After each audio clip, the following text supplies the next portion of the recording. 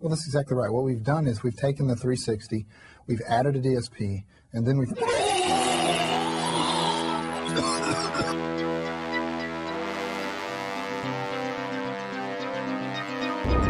What happened to your eyes? Well, my guy, you will need eyes to see.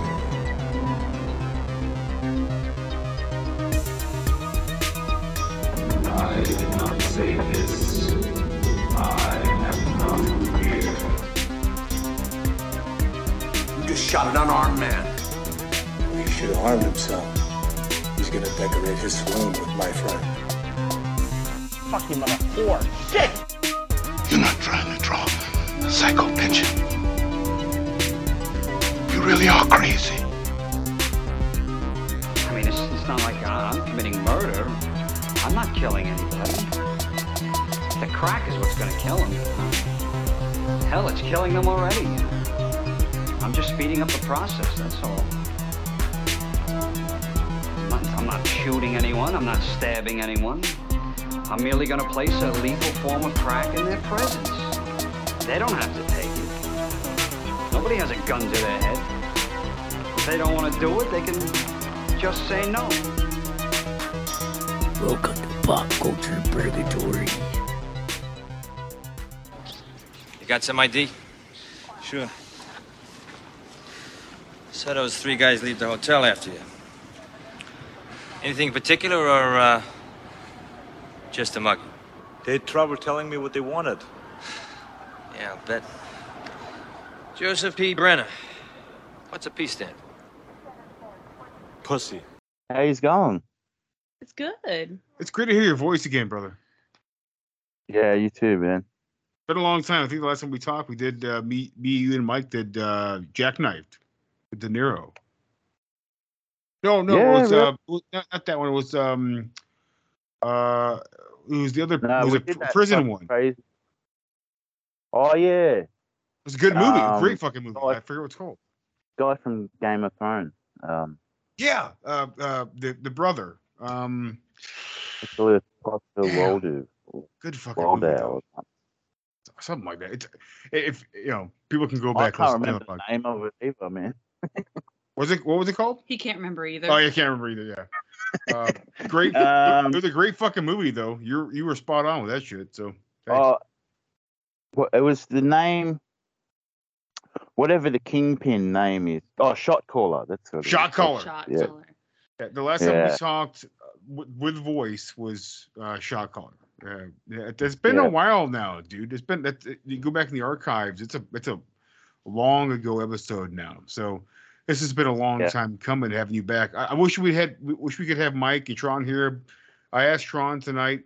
Tron couldn't do it. Obviously, he's got a brand new baby. He's got the whole family over there watching the baby. Mike is working out of town because he's trying to make extra money to pay his fucking bills. So I'm not gonna fuck with him too much about that because it's a normal life thing. So I was like, hey, well, I got. So you got me. Why not just have me and Dan get Joe on here too? We all talk together about stuff we've been watching and read shit like that. Yeah. So I don't listen to podcasts as much anymore. Hard time. Hang on, let me have another sip of this coffee. Go ahead. You have a sip of the coffee. We'll have find it a hard. wine and beer. Find it hard to find the time. Like working long hours and traveling a lot. But I listened to the recent one that Joe was on. Communication, I think it's called, or conversation. Yeah. Yeah. Man, yeah, and I was like, Joe just sounds like a sweet person, like really cool. And I was like, man, you're a lucky guy, dude, I know this, brother. Who's it? But thank you very much. Thank you. For Joe, you want Is it me or who's Joe? Yeah, you're Joe. Oh, me. Yeah, you're Joe. You talking about the episode we did with you and me. Call you Joe? Oh no, people call me Joe. I wasn't sure if you were talking about me or a different Joe. You talking about our episode though? I wasn't sure. I got confused. No, I was just really thinking. I was like, man, that's Jeremy's wife. Like, I was just really, it was just cool conversation, you know, and you got a warmth in your voice, you know, like so. Yes. It's real. I'm glad you're on today. Me too. I'm Cool. glad you think that though too. I try to get her on. I try to get her on here a lot, and it doesn't work every once in a while. But every once in a while, it works out. Because I fall asleep. Yeah. That's why it doesn't work. Yeah, she falls asleep. We'll do those big music episodes. You know, we've done those big music episodes in the past, and she'll be on. And we'll do like, you know, an hour, 50 minutes, or whatever. And you know, we both been drinking, and Joe's just like, it's fucking time to go to sleep. And she starts being quiet and looking at her phone. It's like, okay, Joe's about to crash. I'm out. she's about to be done. I start crashing about 9 o'clock these days. Yeah, it's 9:30, 10. I'm Yeah. out. by 11 o'clock.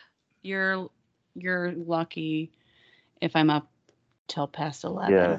Right. I think, and for me, I think it was really screwed up my schedule because I used to do the same thing you guys used to do in the past too. But for me, I'm working 11 to 8 p.m., 11 a.m. to 8 p.m. So once I get off, I have a very limited amount of time with both Joe and Bryce. And within 2 hours of me getting off work, they both go crash. And I'm like, oh, it's like nothing, no one's here anymore. So like, what do I do? Yeah. So I'm staying up to like 12, sometimes 1:30, and I hate it, but like it's just like it's a schedule that I've still not gotten used to. Well, yeah, you still need to unwind at the end of the day. Exactly. Like, that's what happened to me when I was a chef, and bro, I had like a month of hell starting this new job because I'd still been on that, even though I was a chef like 10 years ago, I was still on that. You know, I hadn't had a job where I had to start early for like a good 10 years. 10 years, Dane. Holy shit. Yeah, well, my other job, I used to start around 9. Yeah. Okay, yeah. So, yeah, I could get away with staying up till midnight if I wanted. Yeah. Right. Yeah, I finally got used to it. I took a bit of that melatonin. Yeah. Yeah, it's what I have too. I take two gummies of melatonin to help me around 10 o'clock and to help me crash by about 11:30. So you want to be careful with that, but too. Yeah. I know what you mean.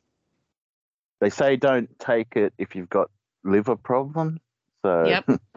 Well, I don't know if I have liver problems or not, so I don't know. But it helped me help me go to sleep. But I know it's another addiction and another thing that helped me go to sleep. But I don't really know any other way besides quitting everything I've ever done to unwind. So, you know, it's just another part of life. I got to figure out what to do with it. If I don't, then fuck, I don't know. Man, I've been in there. I've been in my lying in bed listening to sleep meditations podcasts that go for like half an hour. And that only sort of got me halfway there. So then I listened to another one for half an hour. Finally go to sleep about 1 a.m., 2 a.m. But I found with those, like, after I sort of do that once or twice, then maybe the next time it might be half an hour. Yeah. And after a while, it might be like 10 minutes. And this guy, he's got this creepy sort of calm voice. You are listening to Tracks to Relax. And what? I found a really good one. I forget what the app is called. Is it Calm? It's Calm. Yeah. But they have a bunch of different people on Calm. And Calm you have to pay for, I believe. Mm-hmm. But I did take a free trial of Calm for a month, and what really Calm. No pun intended or intended. Eva Green. Eva Green is a great person to listen to go to sleep to. She's got a good voice. Very warming, besides being a gorgeous woman. Yeah. And a great actress. Yeah. But she's just got this voice. It's almost like listening to like Sigourney Weaver. Like she's got this voice that's very calming. That kind of helps you get to sleep. And but yeah, Eva Green is a great person to listen to try to get some Z's. Maybe this would be my next job. I should just record things. You could do this. I could do it. Yeah. Like I feel like if I talk long enough at you, I could put you to sleep. If you let me read you a story that's not action packed, I could put you to sleep. I'll just read the Hey. news. Not the news. I'll read you the stock market stuff and just be like, Oh wow, stock market. the stuff, stock man. market is now at 4.2. Well, even Yeah, Green, no, even Green reads like poems and stuff, and it's very helpful to get your mind at ease. I just don't have the extra $10 to pay for fucking for that app. Yeah. You know, sucks. But what I go to sleep now is I've just cut off a lot of my stuff because you know I'm with my situation. I'm living in this shitty house that my dad left me. My brother doesn't want me to, you know, hasn't sort of kicked in and said, let's sell it, but we sort of need to sell it before it falls apart. Yeah. But so with the other job, I used to I could live week to week. I just pay my rent every week. And, but now that I'm earning some good money, I'm like, well, now we've got to save. Yeah. I've cutting off all my shit. I'm even going to cut off my internet for a while. Yeah. I just go around to my mum's and watch shit, like download Netflix shows. Yeah. I'm just it's a good move. It's a good move. I mean, when I got divorced, and I moved to my very first apartment, I didn't have internet for about close to almost 6 years. You didn't have internet at your apartment at all. We didn't have internet until we moved in here. And I think we lived probably a year before we even got internet here. Yeah, so the internet's not a big thing. What I survived on was my phone. It was my phone.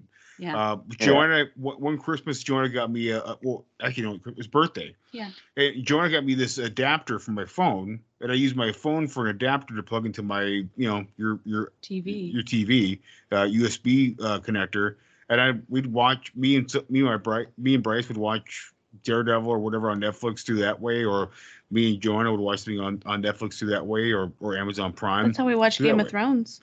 Yeah, and Mike, Mike would give me his information, and I'd watch all that stuff through my phone. So we watched like 2 to 3 hours on your phone, and I unplug things and charge it up. But mostly what I had was a PS3 and a VHS player. Yeah. And I had a lot of VHS tapes, so internet never bothered me very much. I didn't really care too much for that, but yeah. When you tell somebody like a couple years ago, I just got the internet, like, what the fuck? Yeah. I'm like, well, not everybody can afford it, man. I didn't have internet until we moved here, and I lived by myself for a while, and like I just would watch things on my phone or watch, the basic old school TV that you get through the antenna. And we'd watch. Everyone forgot about that. It was so great too, because I loved it, because I'd watch all the old shows. Like I'd watch all the old cop shows or the old westerns, and then sometimes they would have like Criminal Minds or something like that. I watched that for a bit until it scared me enough that I Chuck Norris double feature couldn't live by myself. Yeah, watched Ghost of Mars on there a couple times. Yeah, some midnight special horror movies. Yeah. Reminds me, I've got to watch. I think it's called The Octagon. Ooh, Octagon's great. My dad was a big fan of The Octagon. I've got that. I found that on Blu-ray somewhere in some random thing. But Blu-ray. It yet. Wow. But yeah, that's Pete Norris, dude. Because Chuck Norris is fucking obscure. That's one of my favorite things when you find one of them obscure like movies on Blu-ray or in some flea market or something. Yeah, I lived for so long just going to Walmart and buying like the $5 movies, and it'd just be like, I've never seen this before, I'll buy it for $5, and I just watched that, and that was how I did my day. Like I didn't need the internet. I wish, but I am saddened to not taking pictures of the Chuck Norris standee for, what's it called? F-Force? Yeah, F-Force. F-Force water was Chuck Norris's brand of water over here in America. Ridiculous. I wish I took a picture of that for you, Dan, because you'd have laughed pretty fucking good, buddy. He's got his own water. He's got his own water. But also, I'm old enough to know when I used to at a period of time, I used to drink the Steven Seagal energy drink, which he had 3 flavors of: raspberry, blueberry, and Zen. Ooh, that one is probably. I don't know if you have it over there, but do you have the saying "only in America"? Yeah. Yeah, that's one of those. Yeah. Oh yeah. Well, only in America. Steven Seagal energy drink. Energy drink. Yeah, and Chuck Norris water. Like, what is that? Who means brands their own Well, water? Racist water? Because Chuck Water Norris is very water. racist. And like There's, whatever, water is water. Yeah. Well, there's only an Australia version of that too. Don't worry. What do you got? What do you got, Dan? What kind of water do you got there in Australia? It's authentic. No, I mean there's Australian version of only in Australia. Yeah. Right. One of the funniest things is the Northern Territory news newspaper up there, and it's really sort of rough redneck sort of thing. Sure. And one of their front page photos was a kangaroo was raping a sheep. As one does. And, One does. And there was like, Shit. it was like, well, we had, Flipper or Lassie. Yeah, We had the Australian version called Skippy. And it was fucking, I've got to send you the video. It was hilarious. Like, he'd go, like, he could talk and shit, and he'd go fucking, he'd like drive a car. Like, there was one time where he hypnotized someone with a watch and shit. This is my But, favorite. That newspaper was like, it said, "Hey, Skippy, what are you doing, mate?" or something like that. And there was a guy, there was another one, there's heaps of them, but I can't think of them, but there was a clacker. That's another word we have for your ass. Oh. Yeah, no, clacker. That's your ass, Clacker. right? Oh, cracker. Okay. Clacker. And cracker we call fireworks. So there's a guy, he was on there, he's just got his face and looked like he's in pain, and he said, "I stuck a cracker up my clacker." Oh no. Don't do that. But that's the front page of a newspaper in Australia in some spots. Australia's So, way better. That's so funny. It's more to the point in Australia compared to here, where they just put like layers and layers and layers and layers on top of each other, and it's not as much. It's not as true, and not as realistic as it is here. So yeah. Hey, you sent that book, Dane. The Well, let's talk about this. I'm not gonna do the typical intro to the show, because I think all this stuff is gold. Everything we talked about just now. So I'm just gonna say, hey, if anybody has been listening for a long time, it's Pop Culture Purgatory. I am Jeremy, obviously, and I want to mention that Dane is on the show, Joe's on the show, but Mike can't be here. He has some things, very important things to take care of, and also Tron and Jazz with their beautiful baby, Theo, and they're still hanging in there and not sleeping too much, but they are in good spirits. But yes, again, come back around. Dane's on the show. You guys should know Dane, because if you listen to the show, you know fucking Dane. So he's here, and we're just talking about shit we've been watching, listening to, reading, stuff like that. So there's your intro. Take it as you will. I don't care. Howdy, y'all. Howdy, y'all. Oh, Hey, mate. I hate that shit. I hate howdy, y'all. I'm sorry, I've been watching 1883. No, it was good. It was good. It still happens to this day, Dane. It's the same shit, man. I still got I won't go on too much of a tangent here, but I got goofball. We got goofball people that moved upstairs. They live in an apartment complex, and they're still rocking that flag, that Second Amendment flag. It's like, man, get the fuck out of here, man. They're very Well, they're white trash. Yes. They're white trash. It's insane. But so Dane, I've been listening to that book that you sent us. I was just gonna say thanks for having me back. Of course. Yeah, go ahead. We love you here, but I finished it, to the Secret River. Really? Is that the one you sent us? Okay, good. Yeah, Kate Granville. Yeah, it was really good. I really enjoyed listening to that. Yeah, she beat me to it. She took the book and she ran with it, and she listened to it before I did, because I was trying to listen to some other stuff beforehand, and she beat it. She beat me to it. So well, because he was just like Dane sent us this book, and I finished a book on there, and then I was like, oh, this must be it. And then I listened to it, and I was like, well, it's got an Australian narrator, so no must be. Australian accent, which I was really bummed by. It was an English speaker. No. Is it an Australian person? I don't know. Dane, is he Australian? He's not Australian. I don't think I've listened to it. I think it probably is. Probably is English, but if you think about it, that is appropriate because at the time, where it's set in the early days of Australian settlement. At the time, you had the people here would just still thought of themselves as British or Irish or whatever, and they're just immigrant. Yeah, it was really good. And came later on. Yeah, it was really good.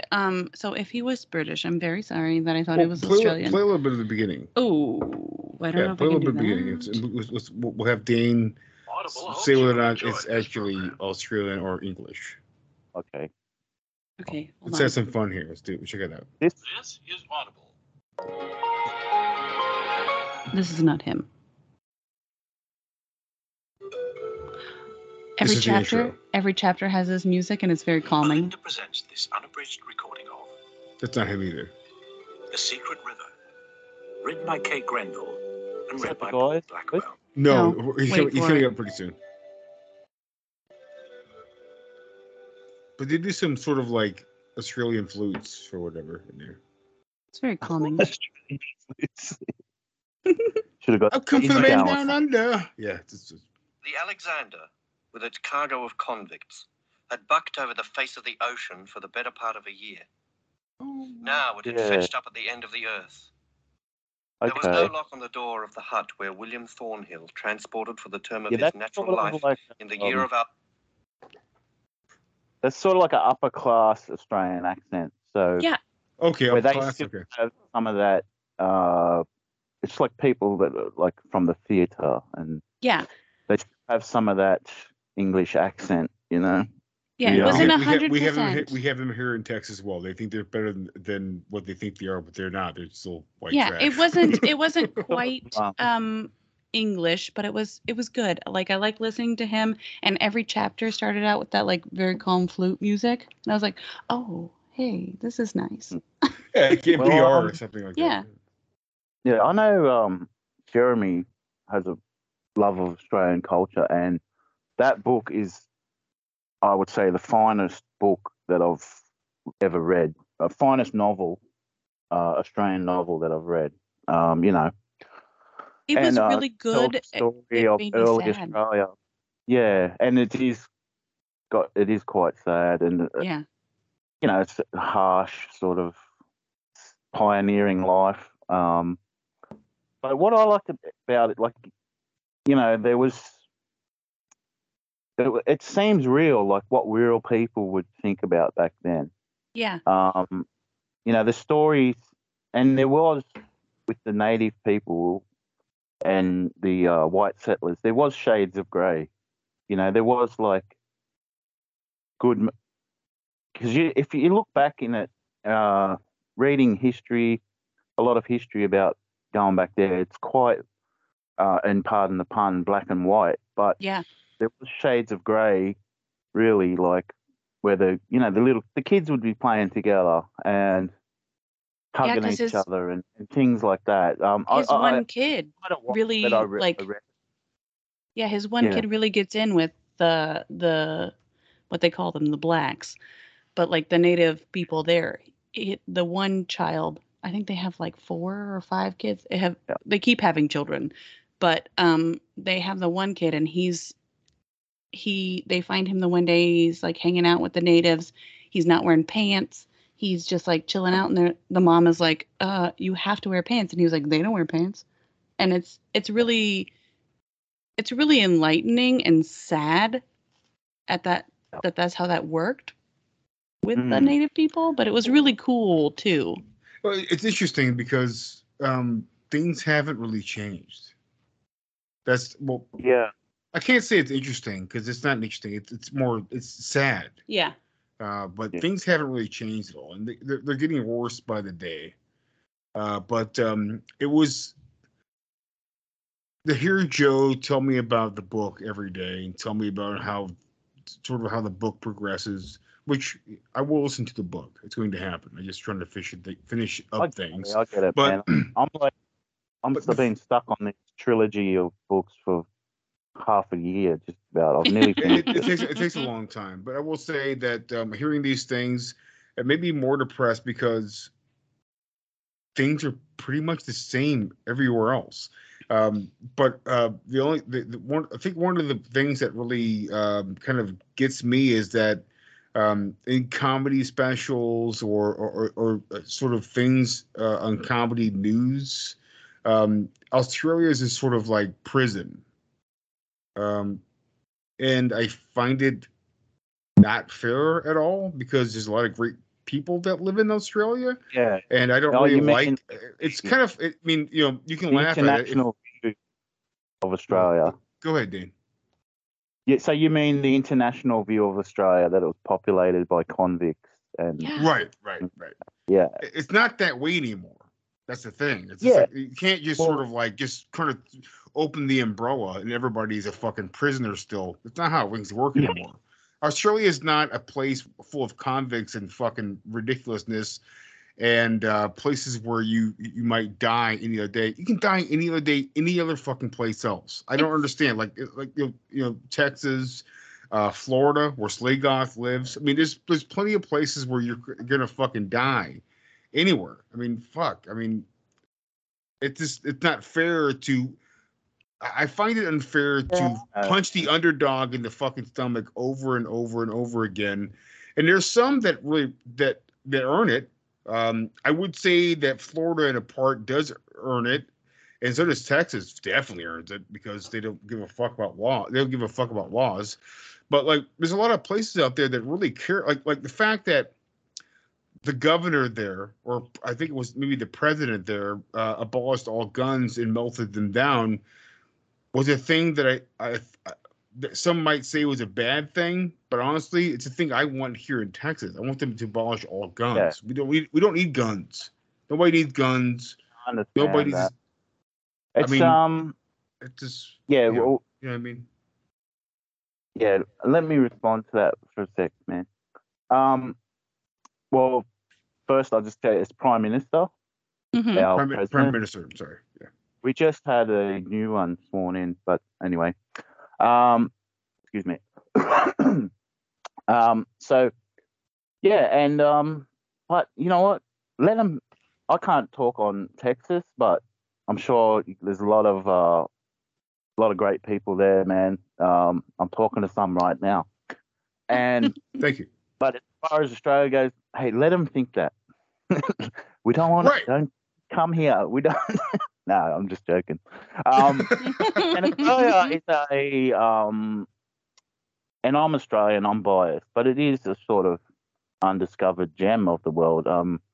People, having that view, and then they come here, and it's just a modern society, just like anywhere else.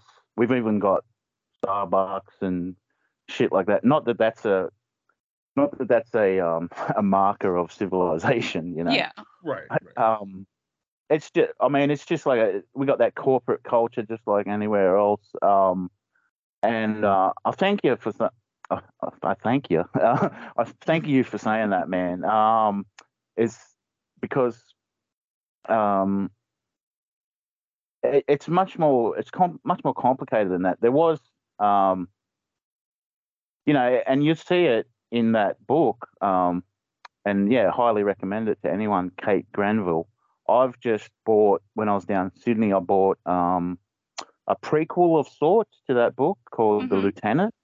Okay. I'm not sure if this and that goes more into the relationship between the whites and the blacks, to use the parlance of the times. The white settlers and the Aboriginals, but I'm not sure if that character turns up in The Secret River, but I'll just let you know that. And also, I found out recently there's a sequel to The Secret River with one of their daughters called Sarah Thornhill. Thornhill. you're interested. Yeah, I think so. When she's grown up, it takes on from there. But as you see, like in those stories, the British in England, they were, and in Britain, they were overpopulated. Mm-hmm. In the built up areas in the Industrial Revolution, they had lots of poverty and people were starving, and then they wanted to get rid of people. At the same time, they want to go and make the Commonwealth, what they called it, make an empire. Yeah. And they want to expand to colonies. They want to colonize. Mm-hmm. Australia was ripe for the taking because, let's be plain with it. The Aboriginals didn't have guns. They were, less educated people. That they had their own. They had their own wisdom with the land. Yeah, quote unquote. They had according to, the rules of civilization, but they had their own oral traditions and oral. They didn't have writing, but they communicated their wisdom orally and their culture orally. But to go to try and shorten the way I'm making a point is Britain wanted people to come out here. They needed people. So if you stole a loaf of bread, they cracked down and made, like basic things as a criminal act. And then guess what? You stole a loaf of bread, you're going to Australia. Yeah. Right, it was really cool in the book how they said it all. It was like, you stole stuff, you were a criminal, therefore we're going to send you over there to work your life of servitude. You worked for so long, and then it was like, oh, okay, you're now quote unquote free. We'll give you this 100 acres or whatever it was worth of land, and you can just live it. It's fine. And then it was like the Aboriginals were there, and it was like, you kept telling them this was my land because I was given it by my government. And they were like, this isn't your land. This is my land because I have lived here forever. And it was really interesting. And I find it interesting too that that's why I don't think any of this is very much different from any other country, because there's always going to be that one person that says they quote unquote discovered that land. Yeah. And they go to that land and they quote unquote bring something to that land. And what they do is they fucking basically put everybody underneath the fucking 2001 Space Odyssey program, keep their eyes open forcefully, and show them Christianity. So just to say one thing, but like they basically force them into believing something that they don't believe it. Yeah. It's not the same way, and it's disheartening that this is part of history, but it is, and I'm glad you guys both. I'm glad you recommended the book, Dane, and I'm glad you read the book. Honey. It was really good. Yeah. Yeah. Cool. I really hate it, Dane, when I see people talk about how much Australia is a place where it's basically full of murderers, killers, an isolated place for people to go and basically die in the mountains. This is true. This is very true. But also, people always forget. People give rock cocaine to alligators and crocodiles in Florida. They also kids go up to fucking in the woods in Texas and fuck each other and kill each other and bury each other. And there's also, we had this thing a couple last year with this fucking couple in a van driving around the country, and you get this dude who definitely killed his girlfriend, but his parents let him fucking just go off in the fucking woods to escape. And you know what? They never found him. They probably never will. That's America born. That's America. It's nuts. Everybody's got the same shit going on to where it's like, oh no, we were discovered. It's like, no, we weren't discovered. We took over. And it was the same with, oh, we're going to just send our criminals, quote unquote, to Australia, and we're going to take over. It's like, no, you can't take over from someone who already has it. Agreed. They didn't have like lawful deeds to the land because they lived there forever. Like, you don't need it. Yeah, it was just it's that people's land. It's not like when you watch Crocodile Dundee and Dundee is like he's talking to Mitch. He's talking to Mitch, and Mitch is like, "How you do? How you going?" And they're fucking watching the kids get off the bus in Crocodile Dundee Part 1, and they're hanging out. Like that's this one guy. But like then you find out eventually that the guy who played Crocodile Dundee is kind of an asshole. It's just like it's like I mean it's not cut. It's not cut. Yeah, it's not cut and dry like woman, that. He left his wife for the woman that was in Crocodile Dundee. They had an affair. He's absolutely insane because his wife in that movie was so fucking hot. So I don't know, but fair enough. Whatever. I'm not getting into that. That's a Crocodile Dundee episode. We'll get into it eventually, but yeah. Well, I'm going to mention something here that I've been reading. Well, it's done. I've done it. I finished it. I did it. 700 pages. It was a lot. Okay, you get some more wine? Yeah. Go ahead. I've read. Dane, some of you heard this author before. Have you? Well, first I have to ask: have you ever read a manga? Japanese novel. No, I can't say I have, man. I've read some graphic novels and things like that, but no. Oh yeah, I mean I have same before. I've done some, Dark Knight Returns Part 2. There's a lot of Hellblazer and Constantine's novels, graphic novels I've read in the past as well, and have a bunch of them over here. But I've been getting into this author Junji Ito, a guy who's been around since the early 2000s, and does incredible black and white artwork. And creates incredible stories that are truly out of this world. So I will mention that if you haven't listened to the last episode, well, I think you did, but I'm not sure if you picked up on him. But I mentioned this guy. I mentioned this guy in the last episode. Okay. All right. I read a book he did called Nameless. Well, not Nameless. I forget what the title's called now because I didn't write it down. But basically an anthology of sorts of horror stories that he wrote. They're fantastic. Yeah. And he drew them out and everything like that. It's all black and white sketch. But I read one of his biggest pieces of work called Tomiya or Tomi. And okay, can you spell that for me? I'm just writing it down, please. Sure. Tomie. That's all. That's it. Okay. Cool. But in Japanese is Tomiya. Yeah. But yeah, I was told this by my best friend Martin the other day at the comic store. He's like, I was like, hey, I'm reading Tomie right now. And he's like, Tomie. He's talking about Tomiya. I'm like, oh, all right, well.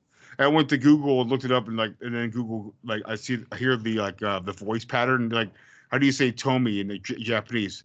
Tomiya. Well, all right, I got it. He's right. Okay.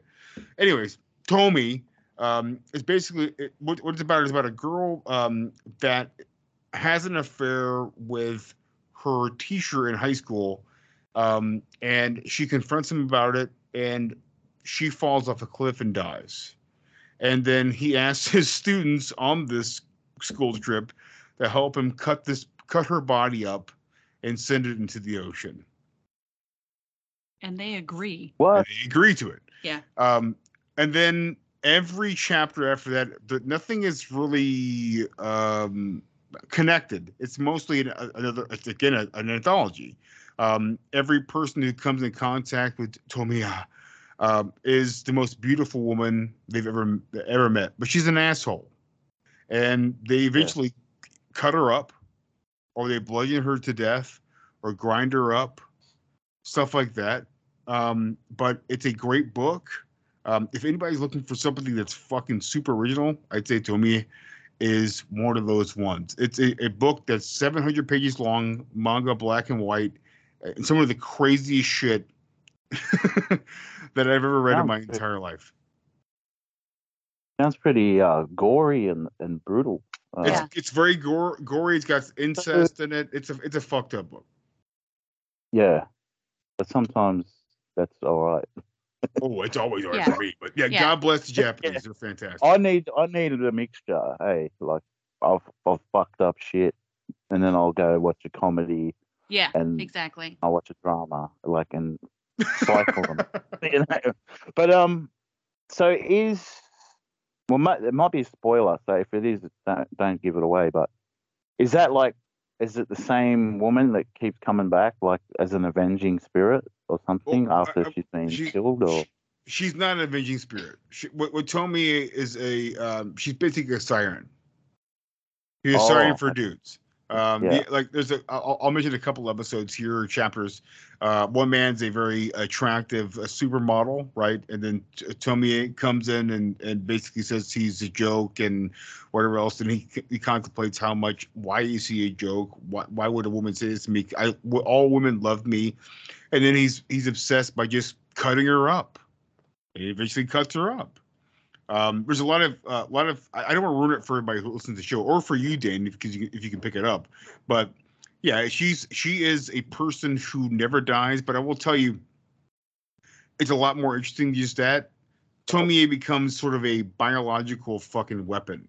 It's basically at a certain point where she gets cut up, but there are different versions of Tomie all over Japan. So people can see Tomie, so I'm saying it like Tomie in Japanese. But they see her, and yes, it's a version of Tomie, but it's not the same version. I love that Martin knew exactly how to say it too. Yeah. Tomie. Well, I got you right here. I'm gonna look it up. I'll he look had up that one, and the other one that he read before that was called Shamed. Sorry? It was called Shamed. The book I listened to? Oh, someone did about that. The other one. I don't know what it's called. It's called Shamed. Oh, is that Smashed. It's called Smashed. Smashed. That's what it's called. Smashed. That's it. Yeah. Smashed. It's an anthology he did. He's got a new book coming out pretty soon called Smashed. That would be something completely new to me because I've never read an anime. Manga. Yeah, they're really cool looking. Yeah. Yeah. So anime are the cartoon versions. Hey. Yeah, correct. But the ones that he's had, it's all black and white. It's all like pen and ink, and they're really cool.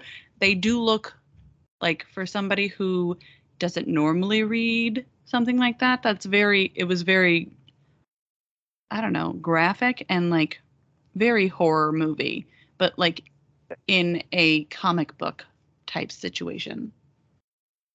So you once removed from it. Here we go, Dane. Ready for this?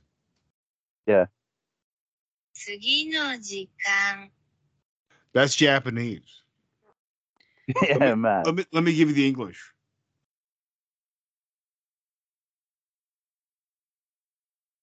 I did this a couple of times in the past. In English. Here we go. Updated my phone, and my phone has fucked me pretty hard. You're the iPhone. Thank God. God bless the iPhone, huh? What a pile of shit it is. Yeah.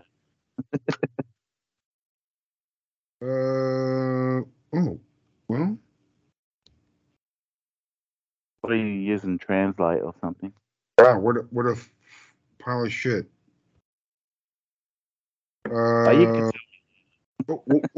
My search came up how to say until next time in English. That's not right. That's not right. No.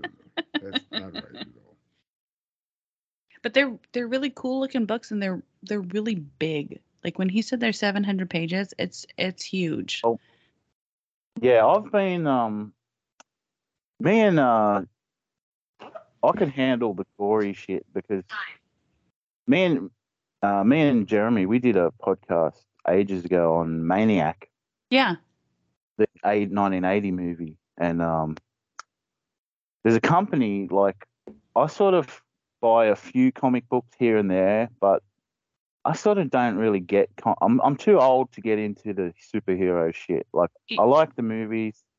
I love some of them. I don't watch all of them, you know. Funny part is I read comic books that are not about superheroes. Yeah. That's the thing. Yeah. Well, I like the movie tie-in versions, you know. So, like, I've got... really? I've got the Alien 3 comic. That was... that's a good book. That's a good book. It's not a superhero book, though, but it's a good book. Well, did you like it? I did, but it's not a superhero book. That's a fucking script they threw out. It's original script they threw out. They made it into a comic book. Well, yeah, we have to agree to disagree on that one. I'd say it's a pile of shit. Ooh, you didn't like it? Oh, I also am one of the only fans that love Alien 3. People hate Alien 3, but I hate Resurrection the most. But I'm talking about William Gibson script. Is that the one you're talking about? Yeah, it's good. It's a good script. No. Is it the Wood Planet? Two major characters are just dealt with like so. Is it the Wood Planet? I don't know. I don't think I might so. be mistaken here because there was 5 scripts for Alien 3, so I'm not sure. No. This was like the Cold War set in space. But look, I'm going to spoil it because I don't give a fuck. It's a piece of shit. Well, hold on a minute, Dane. You chill your shit out. 'Cause I'm showing you the Japanese pronunciation of Tomy. Here it is. Ready? Okay. Tomie manga. That's it. Oh, cool. Manga. Tomiya? No. I'm done. I just say Tomiya. So I tried learning a little bit of Korean, but I think I only got about 2 sentences in. Yeah. I love the Korean movies, but that would be cool with Japanese too. Like if you learn like 500 basic words, you might be able to watch the movies a bit. Yeah. No, actually, I won't spoil Alien 3, but I'll just say the William Gibson one. But like 2 main characters are just dealt with like, hey, you said William Gibson. Yeah. I have the William Gibson comic. Oh, okay. It's great. Well, yeah, I didn't like how I'm sorry. Go ahead. Sorry. 2 main characters, they were just sort of sent off in a spaceship, like they were just disrespected. And then another main character. They still kill. It's weird how they always still kill off fucking Newt and fucking Hicks every fucking time, but fine. Yeah. Anyway, well, I'm getting off track, but yeah, I've got the Mad Max comic, and I've been keeping up with the Maniac comic from. Okay. All right. Wait, it's just over here. Morbid Press. No. Ebon. Ebon Press. That's it. Ebon Press. Yeah, Ebon's the demon in the Beyond. So yeah. And that's like so disgustingly gory and over the top. Yeah. I just like that movie. I just love that movie, you know. And I love Maniac, dude. Love it.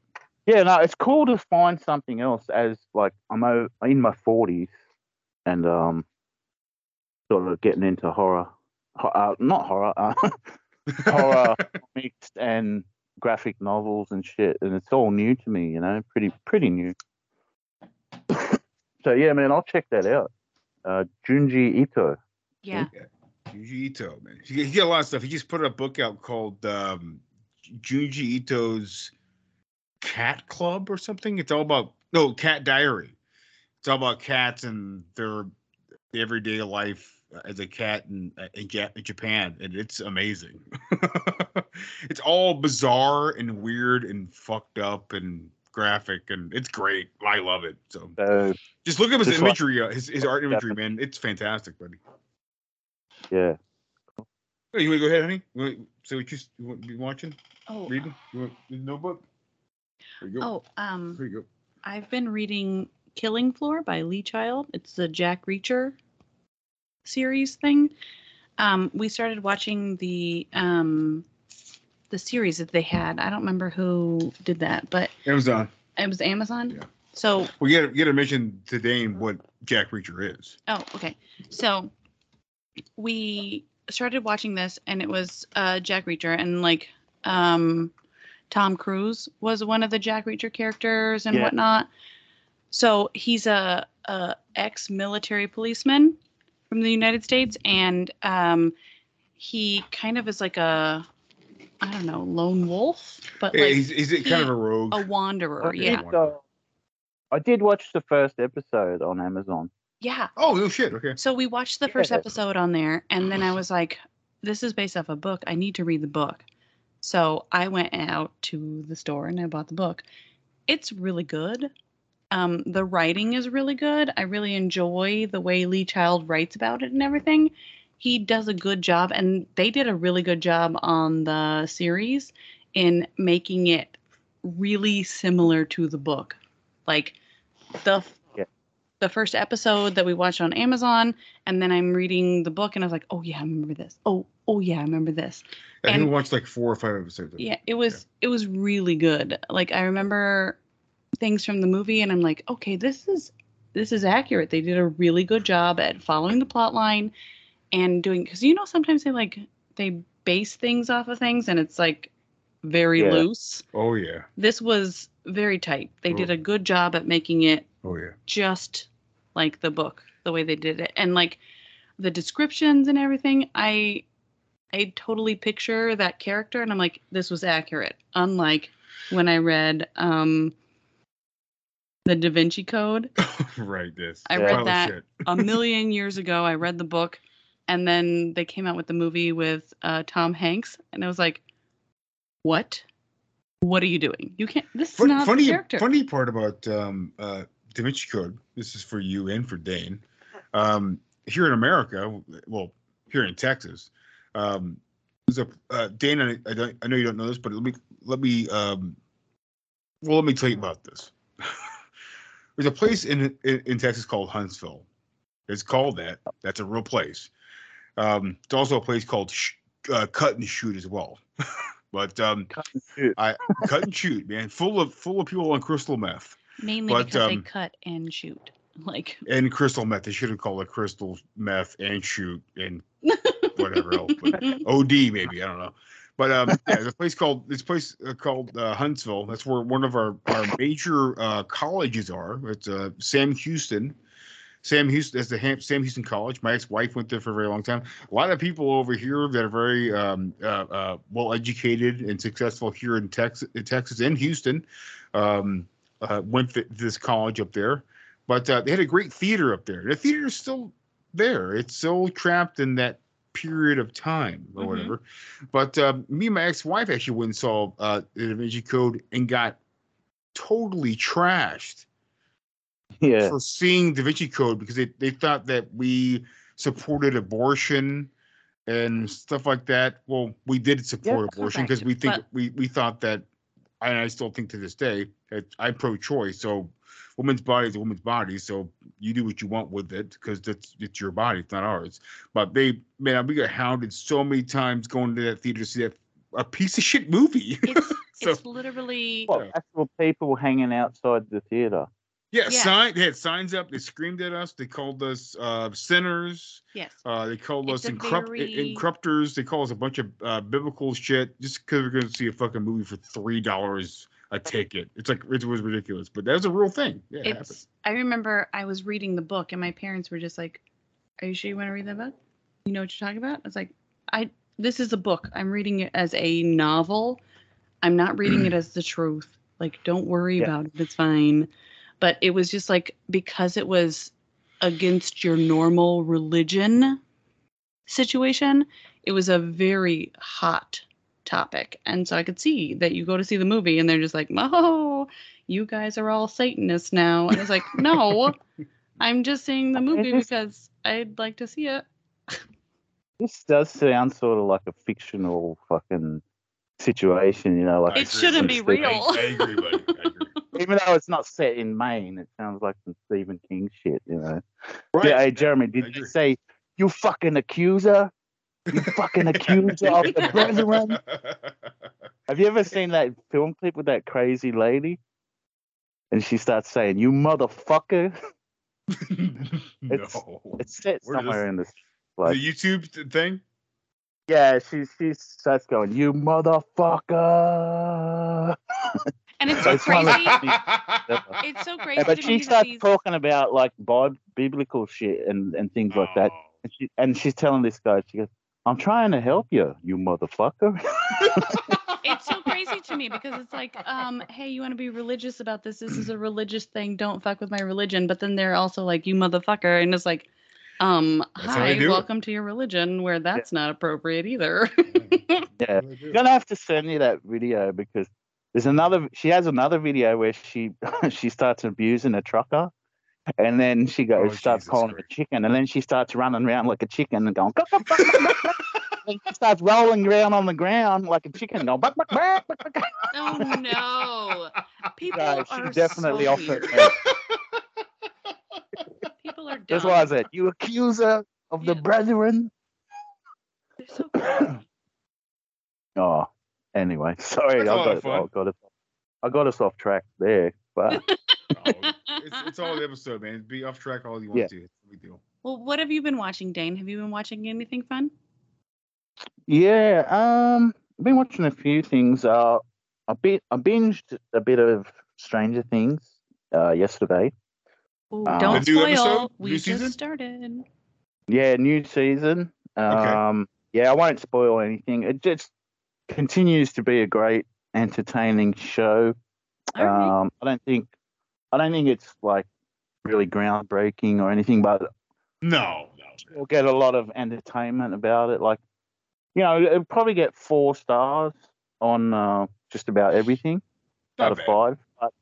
And for originality, it'll get 0 stars because it's quite, a pastiche of other works of, of the basically that 1980s and Stephen King.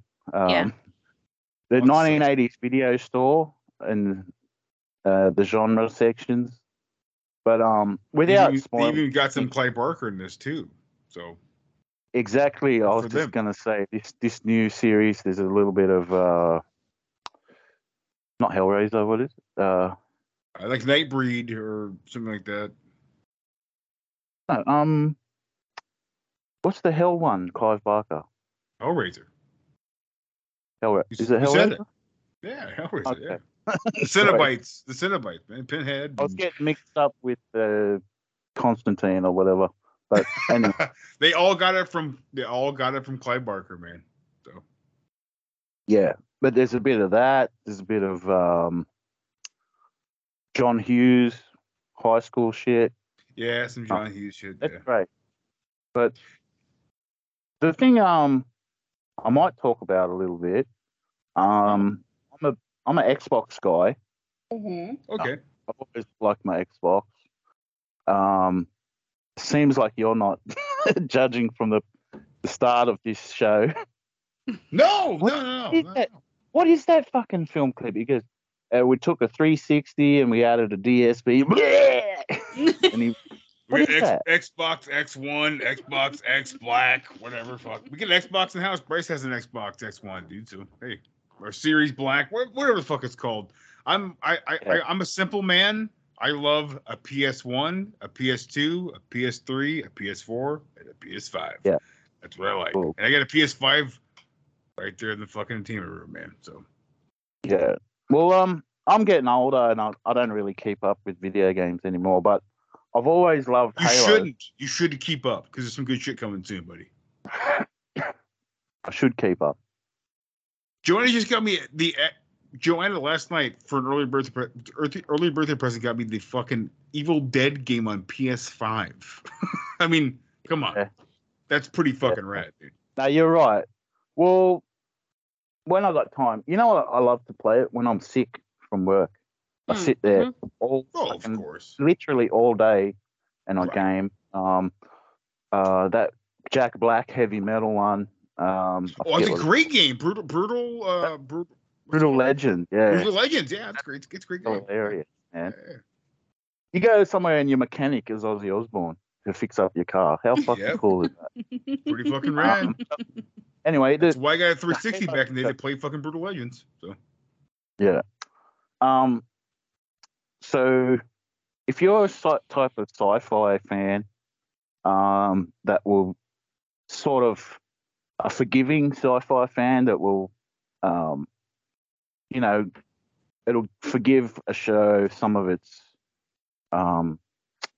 little little flaws and problems it might have because of budget or whatever.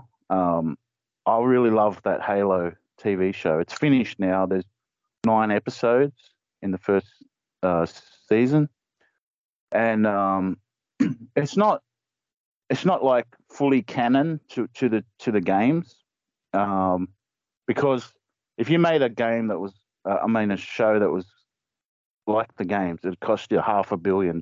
You know, like of course, yeah. It's such a massive, epic story, but so they had to change shit around and all that. But I really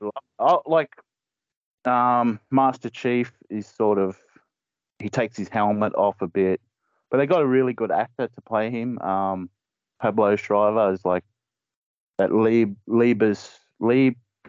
Schreiber's brother, actually. Really? That's who that is? Wow. Yeah, he's got, there's a few of them in that family apparently that are actors. The Alec Baldwin family almost. Yeah.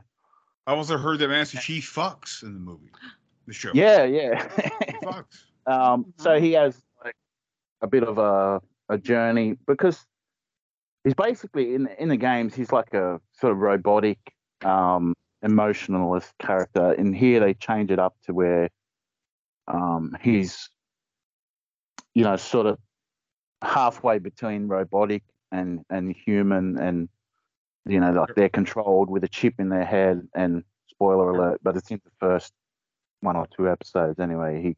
He sort of takes the chip out.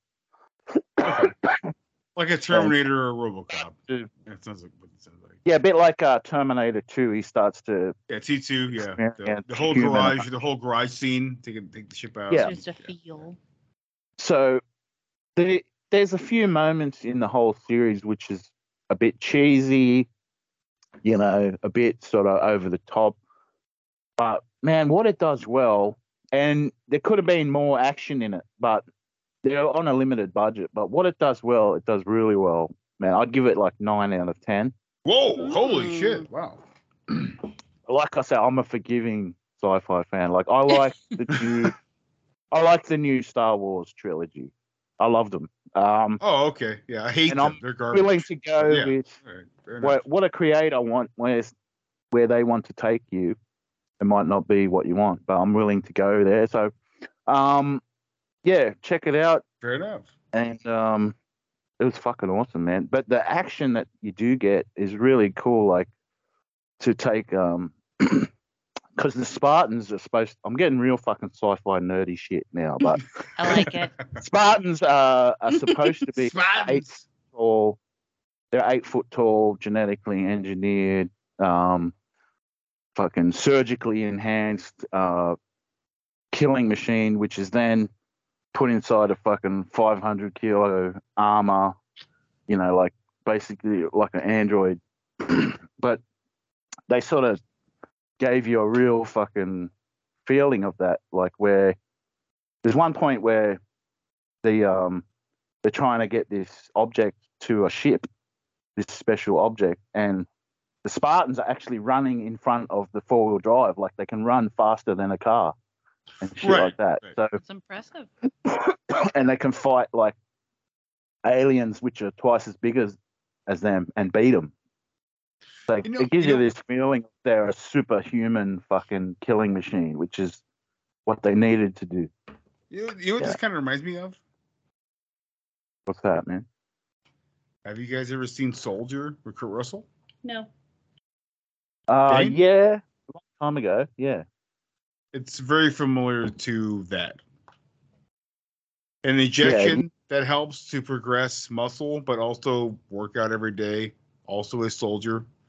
And do all things that they can do better, slightly better than most humans can do. But also, Soldier was intended to be a fucking sequel to Blade Runner. So, but yeah, it was like this sort of thing where, yeah, you're in the army, you're trained, but you still get injected. You're also produced to be a better soldier than other soldiers, and you also have a chemical imbalance that might make you better than the other person in your crew. So, kind of sounds a lot like that. I never watched the show. Listen, I'm not a fan. I'm an Xbox fan. I'm just not a big Halo fan. I played a couple of them. Yeah. They are very generic to me. Master Chief is a dude in a helmet. So I don't know. But for me, I'm way more excited to see like Isaac, who's the main character of Dead Space, than Master Chief in Halo. So that's my thing. But I'm glad the show sounds good. I am a fanboy. So, but yeah, like the special effects, the acting, the story has a few rough spots, but fucking awesome, man. I loved it. Yeah. All right. Good to hear, man. Good to hear. I love to hear this because a lot of the fanboys out there are just beating their dicks against a concrete wall. How much they're upset about Master Chief having sex.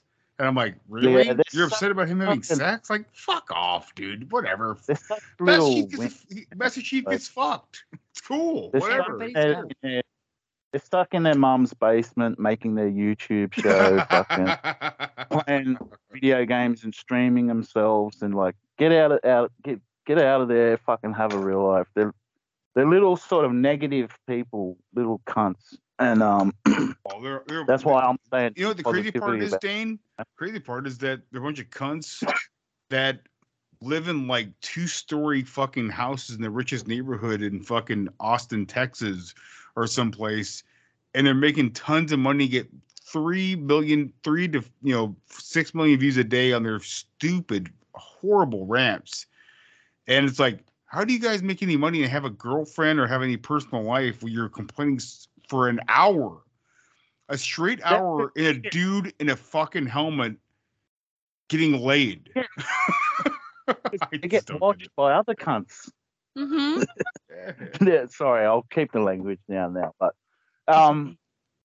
it's a similar people that are watching it, but I think my only problem with the show, which I haven't seen, I'm not gonna lie, from what I've seen in the trailers, it seemed like it borrows a lot from what's his name, the dude who directed District 9.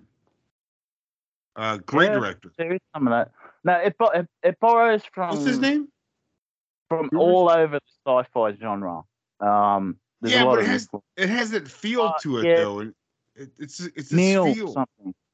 Blomkamp. Neil Blomkamp. That's it. Yeah. It's got this Neil Blomkamp feel because Neil Blomkamp did that fucking awesome like web series called Oats, and people forget about Oats, but Oats is awesome, and people should watch Oats. And it's a New Zealand produced thing, but like Sigourney Weaver's involved with it. It's awesome because he was trying to get her involved in Alien 5 to come back to be Ripley. But like Oats is a great show, but the show gives me this Neil Blomkamp vibe. It does, and I feel like Neil Blomkamp, even though his most recent movie is a pile of shit, Demonic is a garbage movie, but he's a great director. So I mean, it's funny they took a lot of like stuff from him. The way the movie is directed, camera angles, the way it shakes, the way shots are formed, it's very Neil Blomkamp. I'm surprised they haven't got the fucking guy to be around to fucking directing this shit. He probably said no because he's like, fuck this. Because I tried to do this a long time ago and you guys said no. Yeah. So fuck it. I'm done. It has got its own flavor too. Like after a few episodes, the action in it is fantastic. The action's awesome. I've seen it. It's very violent. It's awesome. If you want the Halo, the video game, it's not going to be that. And they couldn't make that because it'd take too much budget. No, they couldn't make it. Be happy you got a fucking good produced show. There'll be more action. They've already greenlit the second season. There'll be more. So it's bringing a lot of subscribers to Paramount. So they'll have better budget. Because Paramount sucks. They get some subscribers in there. It's a good show. Yeah, I got it for Halo 1883, and that's it. Yeah. And then when I finish 1883, I'm gonna cancel it. Well, I will say, Dane, before I let Joe carry on, I think what you need to watch is Yellowstone. I think you'd really like Yellowstone quite a bit. Yellowstone's awesome. I've seen every episode. Oh, good, Yeah, good. bro. Yellowstone cool. rocks hard. It's a great show. Anyways, honey, we want to talk about next. We watched 2 Sandra Bullock movies recently. She's one of my favorite actresses. I like her a lot. I find most of her movies pretty funny. I like her funny movies more than I like her serious movies. But we watched the new one. What's the new one called? I think it's called The Lost City. The Lost City. Her with Tatum? Channing Tatum. Yeah, Lost City. He's fine, but I don't like him. But Brad Pitt's great. Oh my God, Brad Pitt is so great. If I was going to be lost in the jungle, do you know who I'd like to save me? Brad Pitt. Not because he's attractive, but because in that movie, like I feel like he would just show up and be like, "I've got you." We have to mention also that Mike recommended this movie to us because Mike was like, surprisingly, it's good enough, and I was like, this is like Romancing the Stone or Jewel of the Nile, which I've seen like way back when I was like 10 years old with what's her name? What's her name? Dan, you remember? Is it who? Kathleen Turner, something like that. Kathleen Turner and Michael Douglas. Yeah. And Danny DeVito, Danny DeVito was also originally supposed to be Sava from Indiana Jones. But yeah, I was like, I don't know, it's the same fucking deal. And we watch it, and yeah, it's a pretty fun movie. It was fun. It was a lot of fun. I liked that it was based on like her story that she wrote, and then like Kathleen Turner in Romancing the Stone. I don't know. Have I seen that one? I don't know. You told me. I don't think so. I don't know that I've seen Romancing the Stone. That's your fault that I haven't seen it. I apologize. Can't show you everything. Hey? You can. You must. So it was really good. I like Sandra Bullock in it. I kind of like Channing Tatum. She's my least favorite part. He was my least favorite part. Really? Everything was my least favorite part besides Brad Pitt and Harry Potter. Yeah. Daniel Radcliffe. Daniel Radcliffe is good. He looks like in that movie, he looks like a bad guy. Like he does a real good job at looking like he's a bad guy. He is a bad guy, but also he looks like a good bad guy. Have you seen it, Dane? No. I think I agree with you that I really like Sandra Bullock's comedy movies. Yep. Probably haven't seen a lot of them, but The Heat, that was fucking awesome. Oh, it was so funny. So funny. I love that one. Whatever. Jeremy doesn't like Melissa McCarthy, which I totally understand. But that scene where they're in the bathroom and that's Sandra Bullock in the movie. Correct. But when they're in the bathroom and Melissa McCarthy's like, "What are you wearing?" And she's like, "They're Spanx." And she's like, "What does this mean?" And she's like, "They hold all of my bits in." And she's like, "What bits do you need holding in?" It's so funny. The Heat is such a good one. And we just recently watched The Proposal again with Sandra Bullock, Ryan Reynolds and Betty White. And Mary Steenburgen. Oh yes, they're so good. Doc Brown's love interest in Back to the Future 3, and she's great in it. Oh yeah. Have you seen The Proposal? Did you guys realize that? Did you guys notice that Mary Steenburgen had a coma moment? A what? A coma moment. She went to a very brief time of being in a coma. Oh no! You guys realize this? Dane, you heard about this? Yeah, nah, man. I can't put a face to the name. Let's look up like Doc Brown's lady in Back to the Future 3. You can find her pretty quick. Oh, and she is a beautiful woman. She's gorgeous. Oh, she's so beautiful. But I will say that at some point she went into a coma. When she woke up, she wasn't fully all the way there where she was before. Yeah. But she knew music. Oh, I like that. So now she's in. She helps play music for plays. Yeah. In New York.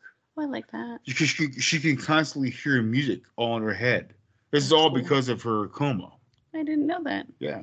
Yeah, pretty interesting stuff. Yeah, she's not an actress anymore. I just looked her up. Yeah. Yeah, Have you seen The Proposal? No, I don't think so. Oh, it's a fun one. It's like the basis of the story is. Well, I cannot say it's fun.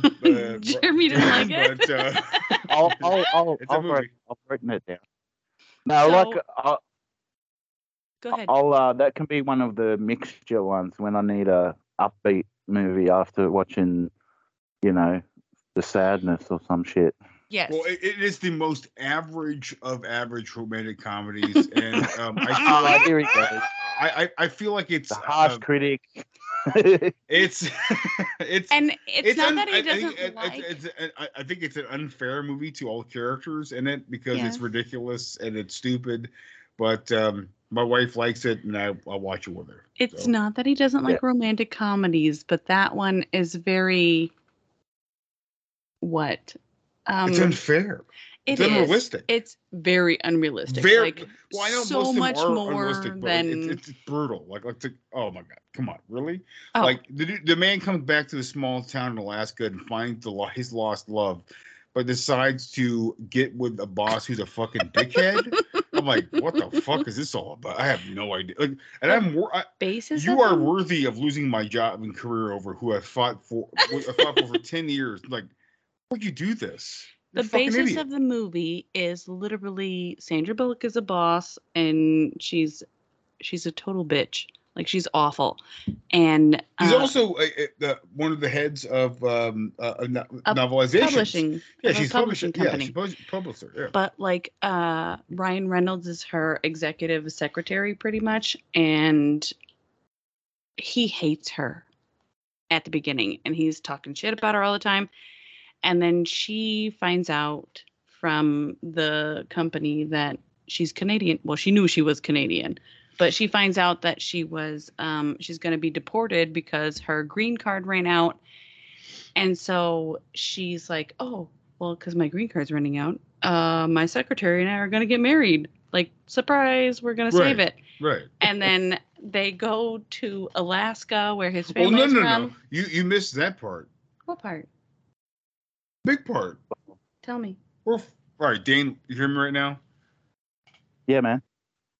Sandra Bullock not basically. Sandra Bullock forces Ryan Reynolds into marrying him 100%. to stay in America.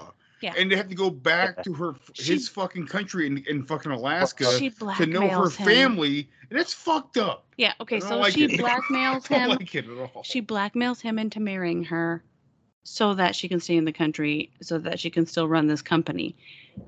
And she says, if you don't marry me, I will get you fired, and then you will not get to be an editor, blah, blah, blah.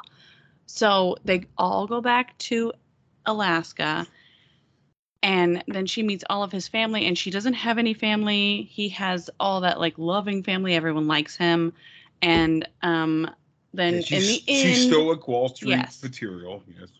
There's a lot of scenes in there, and then in the end, she's like, I can't ask you to fake marry me for whatever time period because I actually see that your family does like you, and I don't want to ruin your family, so it's I'm gonna. It's a classic. Correct. Yeah. It's your.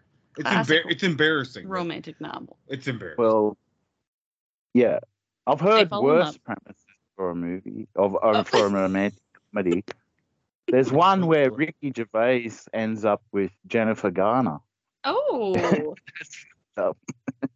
He's like, man, I love Ricky Gervais. He's an asshole, but Gervais is not an asshole. I think Gervais is a perfectly realistic human being. Everybody thinks he's an asshole. Yeah, he is a bit of a. He goes on about atheism nonstop and just throws it in people's faces. But maybe that's his persona is somewhat of an asshole. Yes. But I love his comedy. But so man, he's hey, I'm no oil painting, but he's a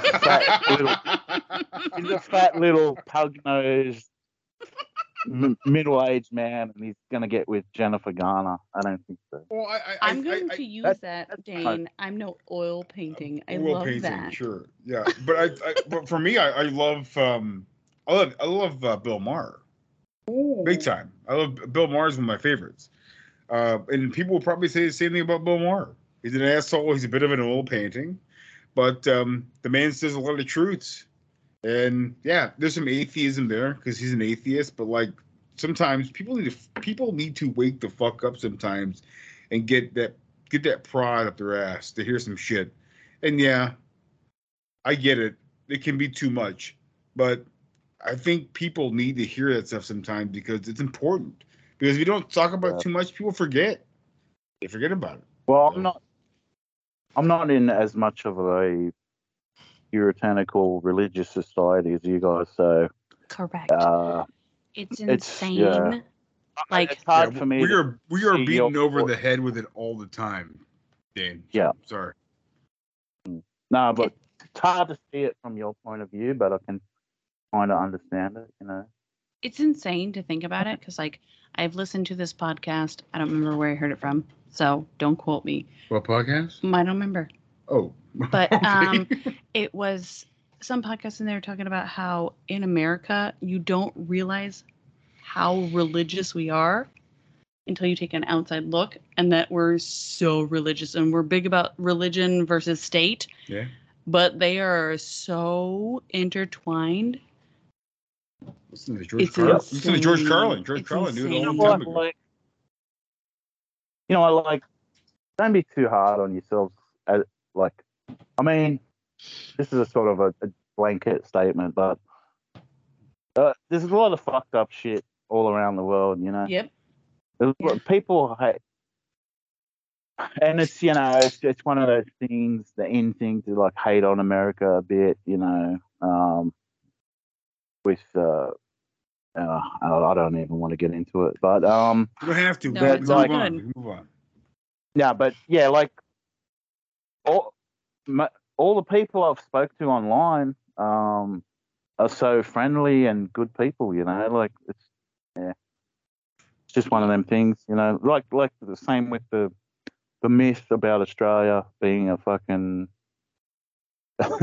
murderous country. Two fucking generations on from fucking you know, what do you call it? A prison colony and a prison colony, yeah.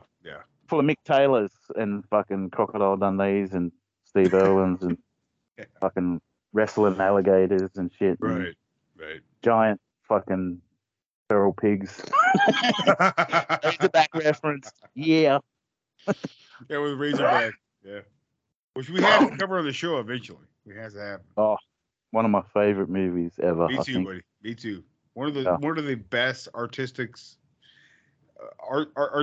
fucking monster movies of all time. Great movie, Razorback. Well, I have to mention it. Well, Dane, you have anything else you want to talk about before we move on? Well, at some point I could do a little, and I have to try and get through it quick, but little report on Monster Fest if you want. Please do now. Let's do it. Okay. We'll talk about Monster Fest. All right, cool. So this was like hold on, Dave. Joe's coming back with some wine, but I want you to explain to Joe what Monster Fest is, because I'm sure that Joe's been to Monster Fest, because me and Joe both have been to Frightmare in in Austin about 3 times, and it's a horror fest. So please explain to her. Yeah, what's Monster Fest? Oh yeah, so that's just an Australian horror movie film festival. Ooh. The main one goes on, which I'd love to go to sometime. The main one goes on in Melbourne, where they go for a week. Yeah, Melbourne. Yeah. Melbourne's sort of the cultural centre of Australia, but they have really more excited for Australia. Sorry. You did. Sorry. Q&As. They have more like and that, but I've seen some really cool shit at the Sydney version. I've seen like a Q&A with Nicholas Hope, who played Bad Boy Bubby. Yeah. I got to meet him one time. They had a cool Q&A with some Australian movies. There's an Aussie horror movie called The Furies, which is a pretty cool sort of genre mix-up of slasher movies and serial killer shit. Sort of like how Cabin in the Woods. Is that the Joss Whedon one? Joss Whedon? Cabin in the Woods. Yep. Yeah, it's sort of like that. But okay. Anyway, I'm sure it's I better. try to go every year because it's just a really cool festival. I didn't know this one was actually a little mini one because we missed 2 years because of COVID. Mm-hmm. And they're going to be on again in November. But so I watched 7 movies. Normally I watch shit. I normally watch about twice as much. Wow. Damn. The only thing that sucks about it is I sort of go on my own and I try to talk to people and that, but like when you're in the big city, people are just such fucking assholes. Cold sort of robotic. Like you talk to someone, they look at you like you got 3 heads, and you get he's one of those people that talks to people. You know, like gun, it'll kill us all. They because they're used to just catching public transport and no one talks to anyone. I for me, from personal experience, I think it's a personal thing. I think it's that I want to be left alone. I don't really want to talk to anybody while I'm at the show, and that's the thing. I don't want to because we all know what we are there for, and but that's good enough. That's good enough for me. But I understand where you're coming from, like the fact that let's have a conversation about this, or fuck yeah, fucking whatever, Exorcist 3, fuck yeah, it rocks. Cool. I do talk to people, but I haven't made friends there much. I see the same people every year. Yeah, they made no friends. I'm friendly.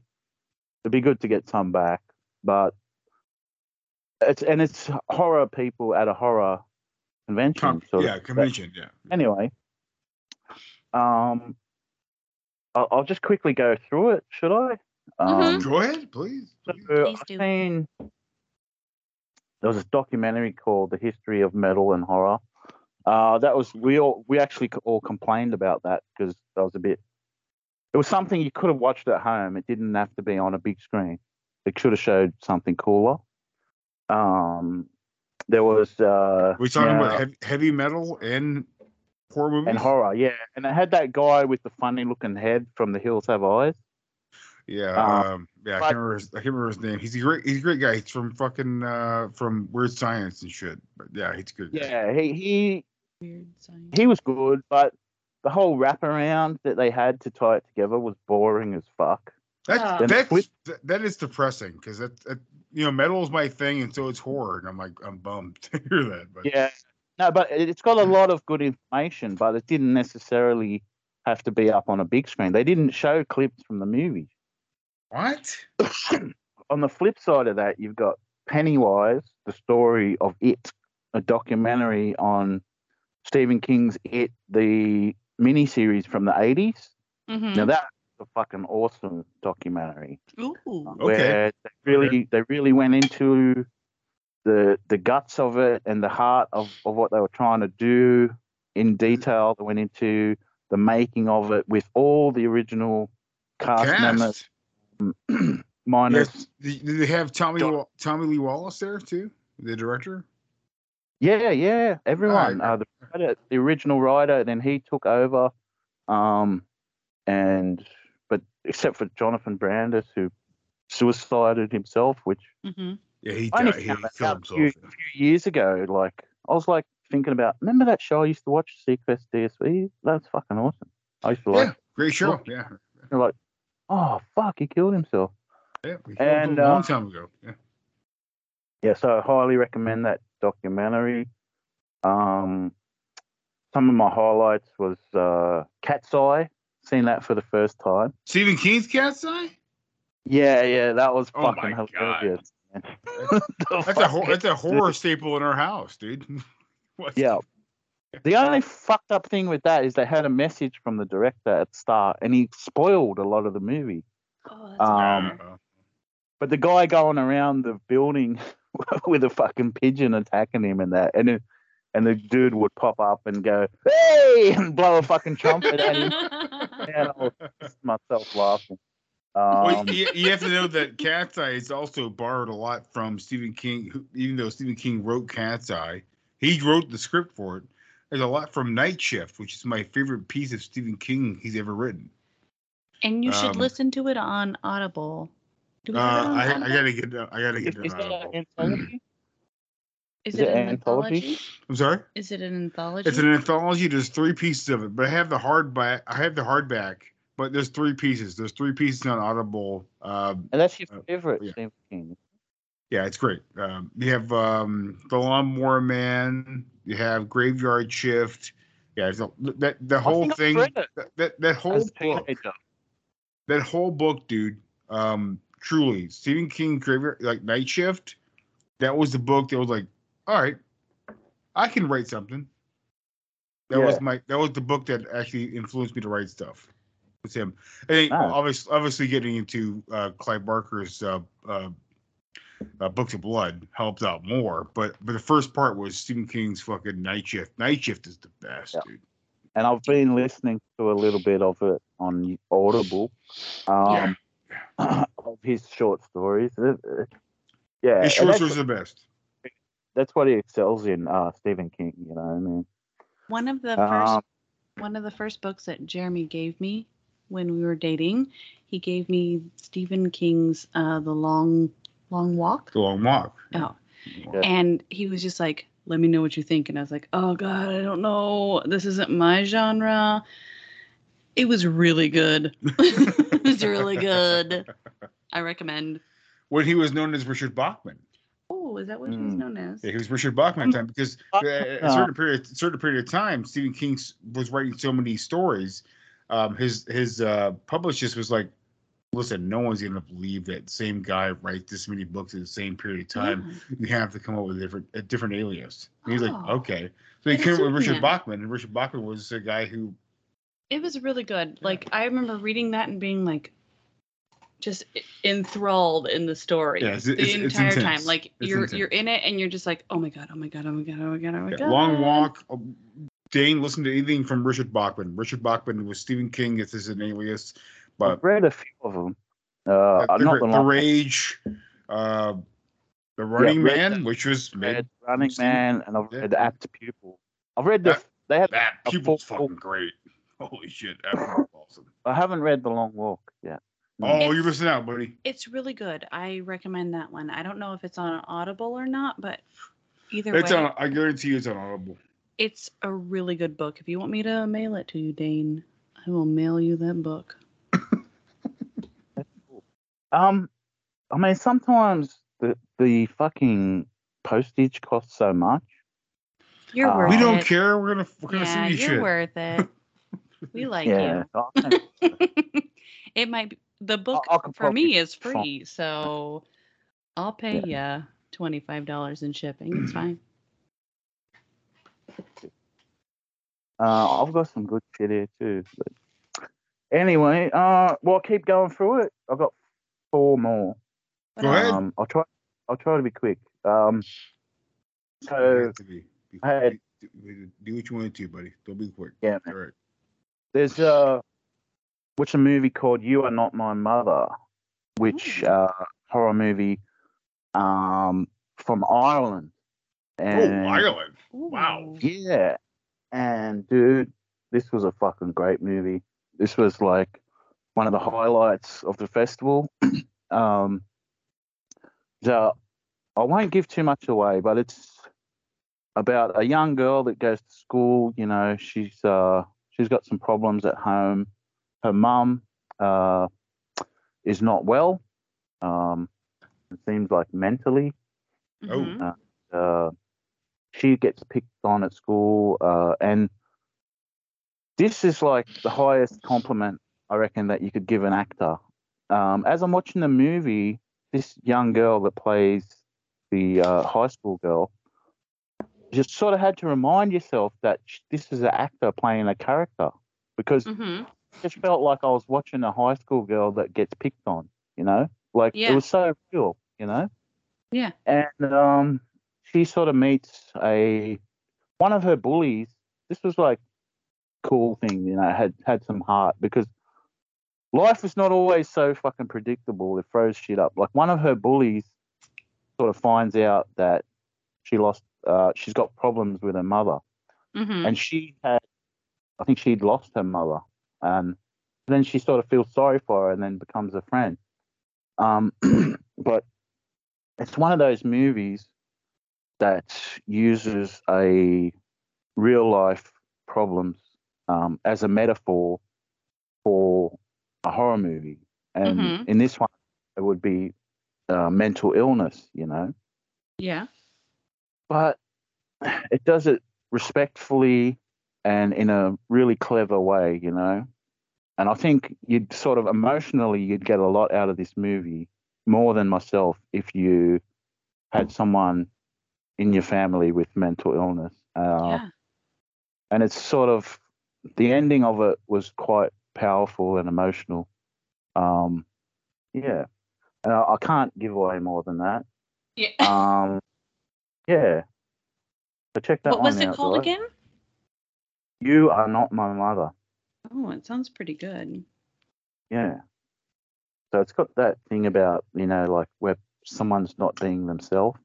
Yeah. But then it's for a horror movie lens. And then just quickly, the next one was called Hatching. Now, I'm not sure, but this was from one of them Scandinavian countries, maybe Sweden or Finland, where everyone's blonde and that. This was a really cool movie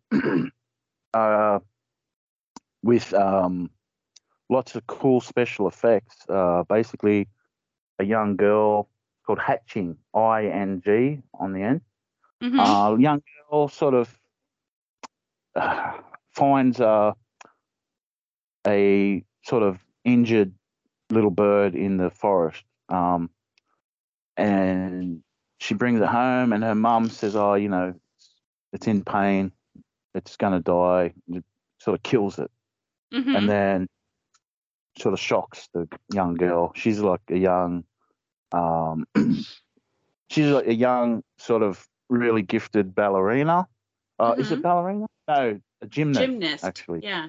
Yeah. So then the mum is one of those sort of A-type personalities, like really driven, career focused, and it's all about that mum-daughter dynamic.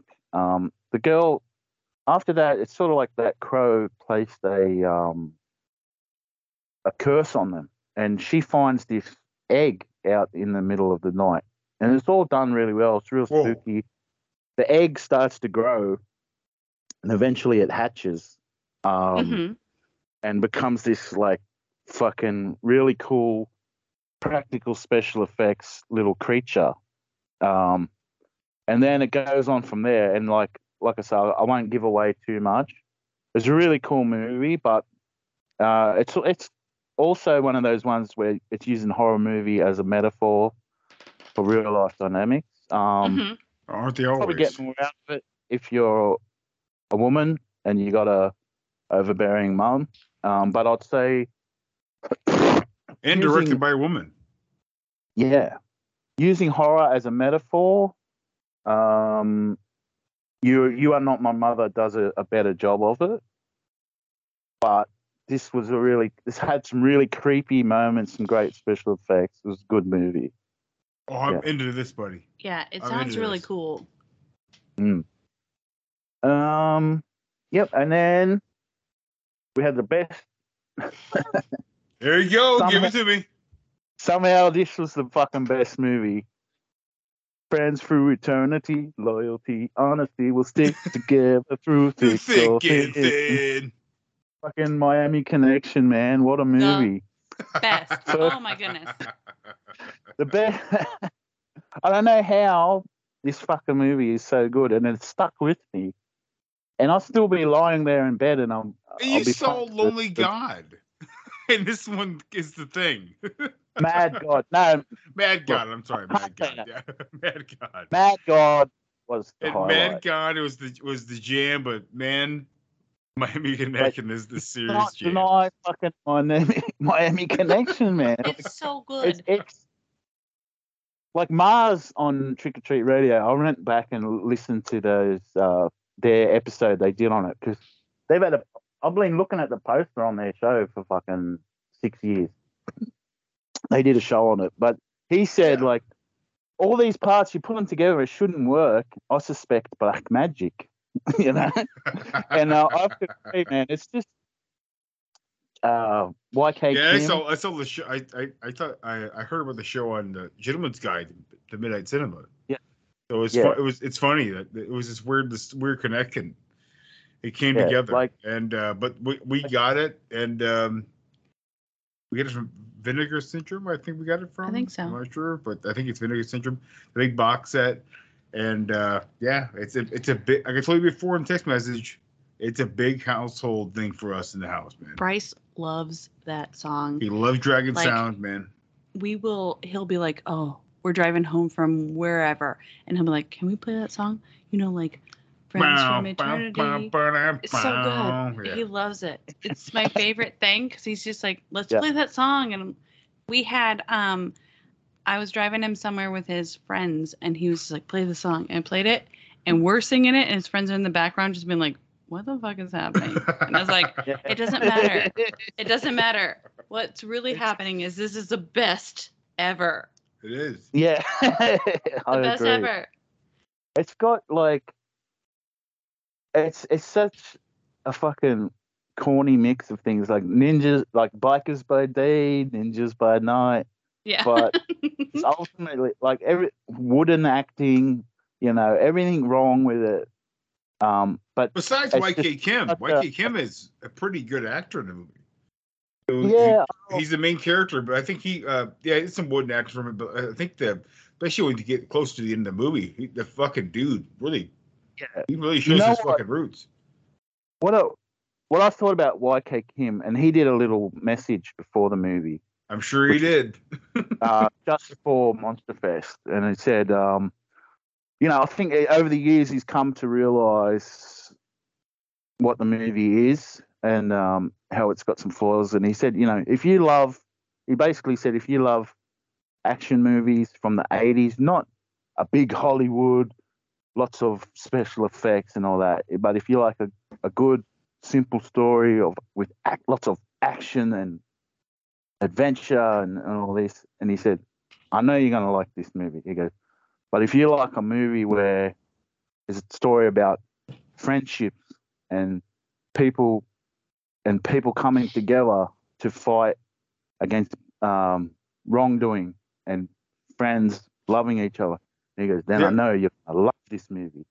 Yeah. And then that was what was cool. Just a great sort of innocent, simple story. Yeah. Lots of sincerity. And with YK Kim, man, he was like, he's a cool dude. Like he's got what he lacked in acting and that, he had a sort of presence of, you know, he's a martial artist sort of guru, man. He had that sort of he is, yeah. authentic presence, which was cool, man. So I love that movie. Yeah. He's a great fucking person. Like I agree with what you were saying before. It literally, he just comes from a nice place. Like people just be good to each other. And it's interesting that we still get that after all this time. Yeah, that was a great undiscovered gem. I'm just happy you get to finally see fucking Miami Connection. I've seen it like so many times, dude. It's so good. Yeah. Well, it's just releasing next week in Australia on physical media.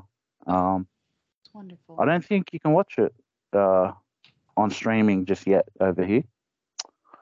Yeah, but and then we get to the Big Daddy, the finale, the fucking number one movie that I've seen for a fucking long time. Mad God, Phil Tippett's absolute fucking absolute masterpiece, man. And like Jeremy's asked me to keep it spoiler free and don't, but I would do that anyway. I don't want to give away any sort of thing, but I'll just say this is like an epic work of art, one of the greatest pieces of art ever created by a human being. Especially if you're into animation, if you're into dark fiction, griminess, and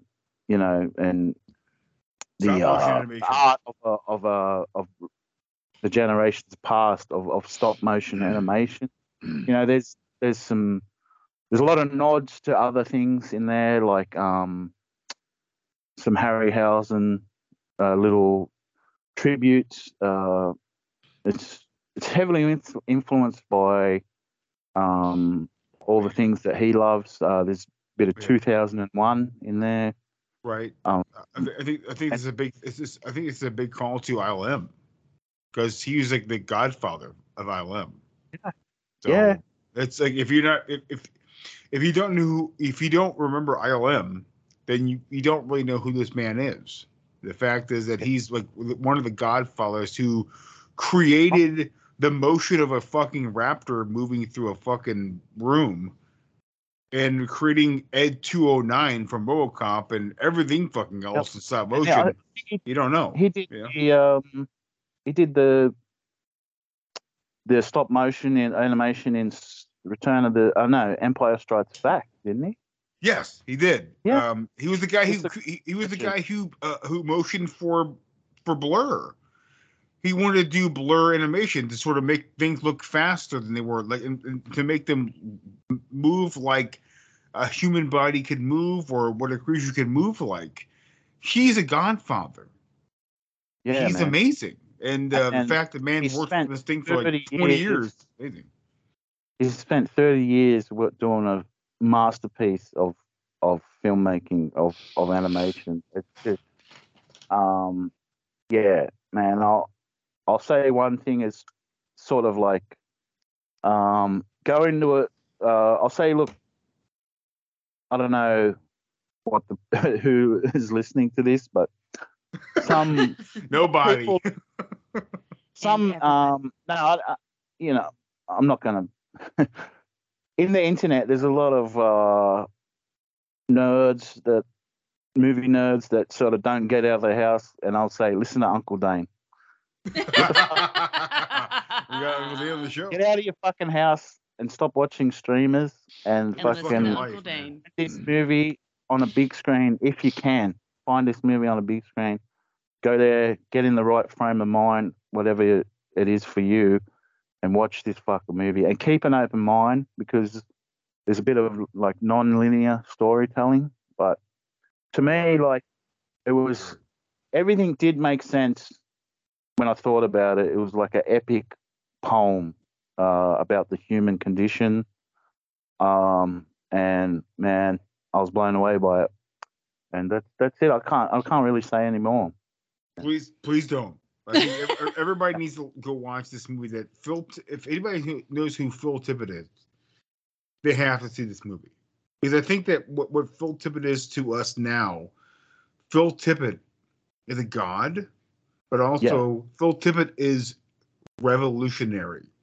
And sadly, I don't think a lot of people know who Phil Tippett is, which is again, I am sad that they don't know who Phil Tippett is, because Phil Tippett was always the guy who I always paid attention to in all the special features from way back in the day on cable access, through any special feature. If I ever had a chance to watch HBO when I was a kid, or Cinemax as a kid, and there was some sort of special feature that was 25 minutes, 30 minutes, and Phil Tippett was there, and he's part of ILM, I gotta watch this. Because Phil Tippett is a man who created our fucking childhood. He is a legend, and he always will be. Yeah, he's the master of that medium. I agree. Him and Harry. Man, I agree. Yeah, man. It's a movie on the same level as 2001, dude. one of the best. Jesus ever Christ, made. Dane. Damn. All right. You know how much I want to see this. I'm going to see it. When I see it, we're doing a fucking show on it. It's going to happen. So yeah, for sure. I've been waiting to do a show on this thing for a long time, and I cannot wait to see this fucking movie. It's something I don't give a shit about fucking Star Wars, Doctor Strange, Obi-Wan, any of that shit. All I wanted to see was this fucking movie by Tibbet is the jam. All I want to see is the Tibbet jam. And, well, once it comes out, we'll talk about it. Because I'm with you. I don't ruin anything for anybody. Yeah, man, I want to see it. It's a movie that I'll be watching for a long time, but sadly, probably not as many people that should see it will see it. It might remain a cult movie. It's like anything, though, dude. Like, it's like watching RoboCop, and you like there's a robot. The robot moves around. The big robot. Great. Ed 209's his name. Great. He falls down the stairs. He gets back up. It's just a robot. It walks around. Yeah. You know what? This is fucking 1985. Nothing moves like this. This moves like this because of a special person who wanted to make this robot work like this. And it's Phil Tippett. Fuck you, man. Phil Tippett is the jam. Fuck you. The people don't get. You want special effects? The fucking man is there. He did it for you. And no one will ever know that. All these fucking stupid kids going like, whoa, man, Fast 5, Fast 10, fuck it. That's the jam, right? That's the jam. No. Infinity War, whatever, it's all the jam. But you know what? The special few are going to go, yeah, Phil Tippett did this before, and they take it for granted. It's Phil Tippett. Phil Tippett did this shit a long time ago. And I found myself in that position several times recently in the last couple of months. Yeah, I've seen this before. And Phil Tippett did this already. This is just like nice CGI. But Phil Tippett did with the fucking models on a pool table. That new fire starter, right? I enjoyed it, but, you know, the next day I'd forgotten about it. It fucking didn't stay with me. And why they do this in fucking movies where someone died and they sort of look a bit down, like your mum just died, right? Right, now, right. Yeah. Phil Tippett is still alive and well. One tear coming out of your eye, and then that's it. The next day, it's like, oh, we're living again.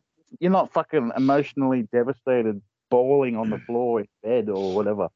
Fucking, that's, you know, why do movies do that? Oh, you know, it was that. They sort of did that in Yellowstone where the brother died, and in the first episode, and it was like, yeah, he was a good one. I wasn't moving on with life now, you know. Yeah, right. Well, I'm with you, but I watched something tonight. Me and Joe watched something tonight called The Hall or some shit like that. Oh yeah, which is a Hall of Fame for comedians, right? Yeah, George Carlin. We have Richard Pryor. We have Robin Williams and Joan Rivers. Huh? And Joan Rivers. And Joan Rivers, right? They have all these great artists come out and talk about them, right? Yeah. But it all feels so stale. Everything feels so stale. Like Jon Stewart was the person who inducted fucking George Carlin, and it's like, yeah, that's great. I'm glad he got involved. And he's now an inductee, but like, what does that mean? But it also felt because I guarantee you, George Carlin would be like, because George Carlin would be like, what the fuck does this mean? He doesn't give a fuck. When the comedians were talking, they sounded very like they were reading a script. Well, even my point is Dave Chappelle. He felt like he was reading a script. There were some times when it all felt real, but at the same time, it also felt like they were reading from a teleprompter. And the thing is, though, it's on this show, if someone's just now getting involved, the fact that me and Dane praise so much of Phil Tippett, that is like basically like outer limits. It's like a place that no one's ever known. Who is this? Well, you should look up Phil Tippett, because Phil Tippett fucking created all this shit way before any of your fucking kids ever shit your pants or pissed your fucking pants or had your periods.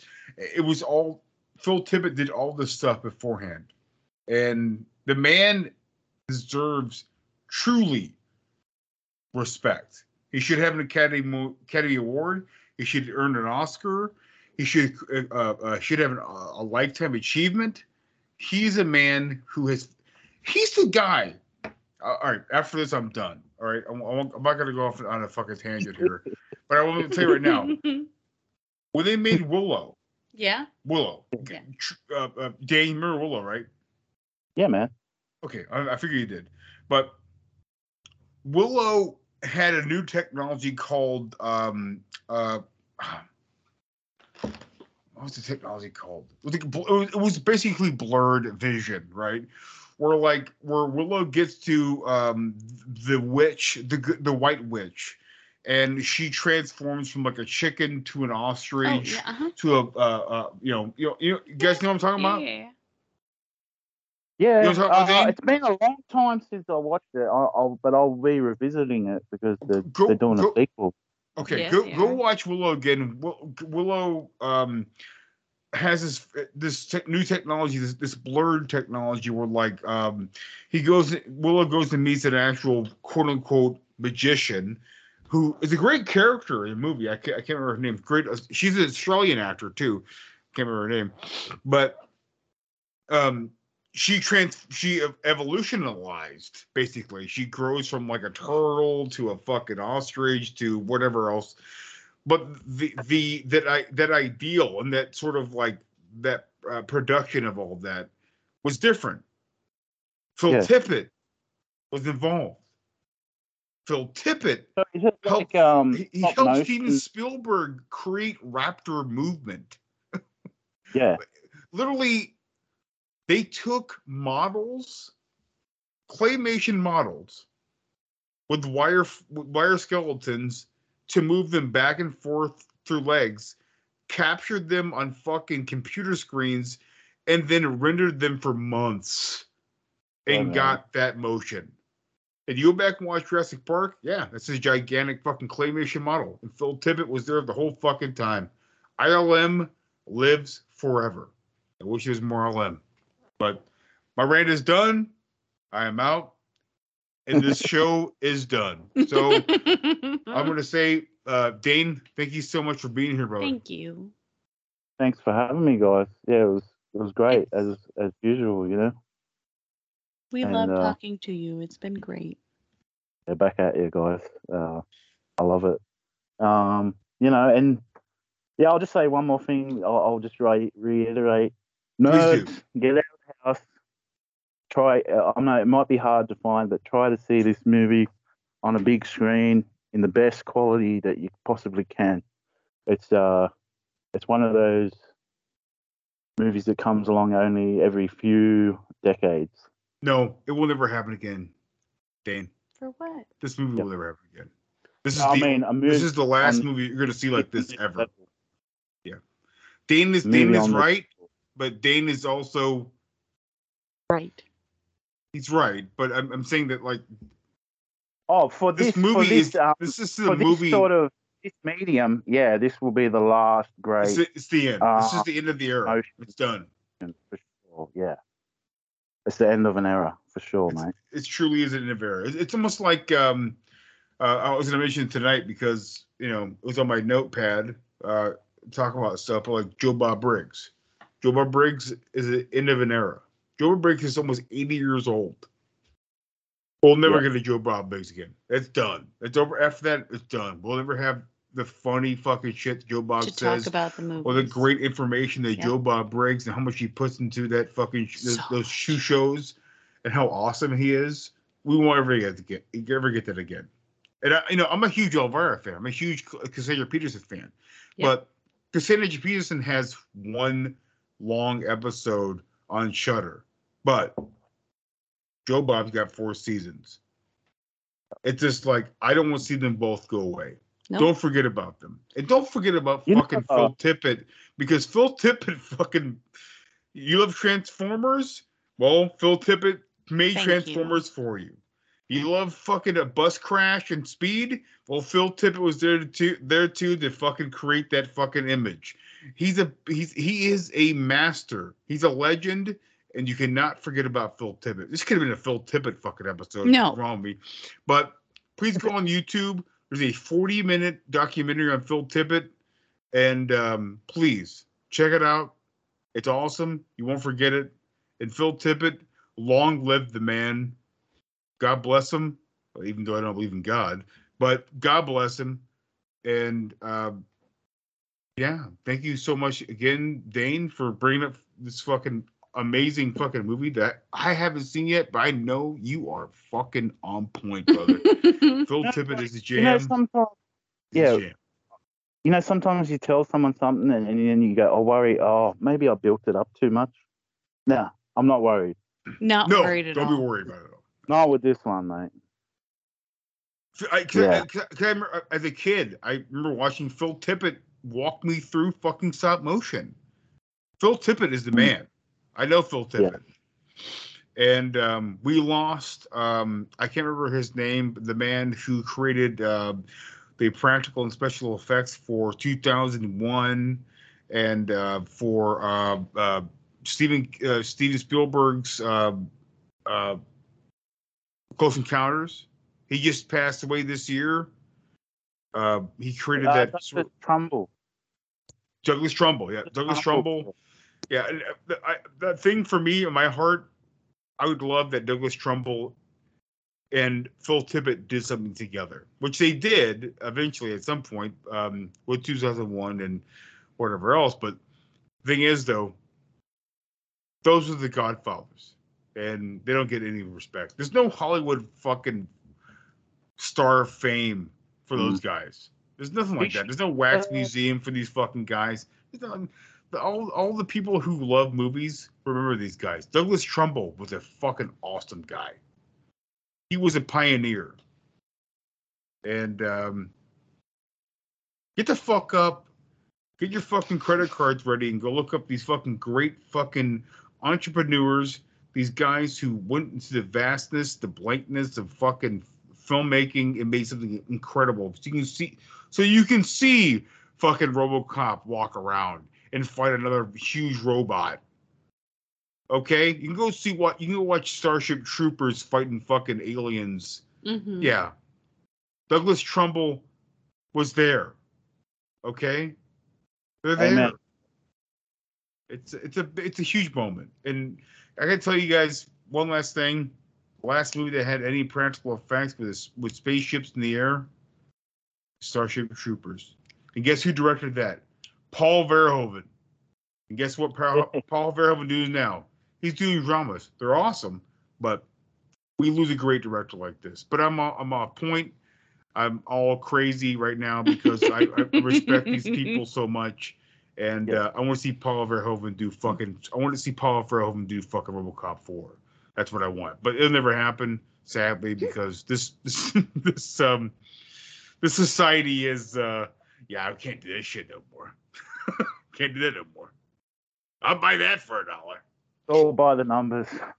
It's always like Raven Shadow always said on Trick or Treat. Paint by numbers, right? It's like paint by numbers. Yeah, I got it. Love Raven Shadow. All right. Well, Dane, thank you for being here. Joanna, thank you for being here. You're welcome. It's only been 2 hours, so feels less. But I love you both very much. Thanks for talking about this stuff with me. Sorry, Dane. Go ahead. I just said one more time. Just thanks. Love you both. Love you too. Love you too. I'm gonna stop recording, Dane. But we can still talk afterwards, okay? Yeah. So you guys out there, don't be a piece of shit. Take care of each other out there. Talk to you guys next time. Later. Bye.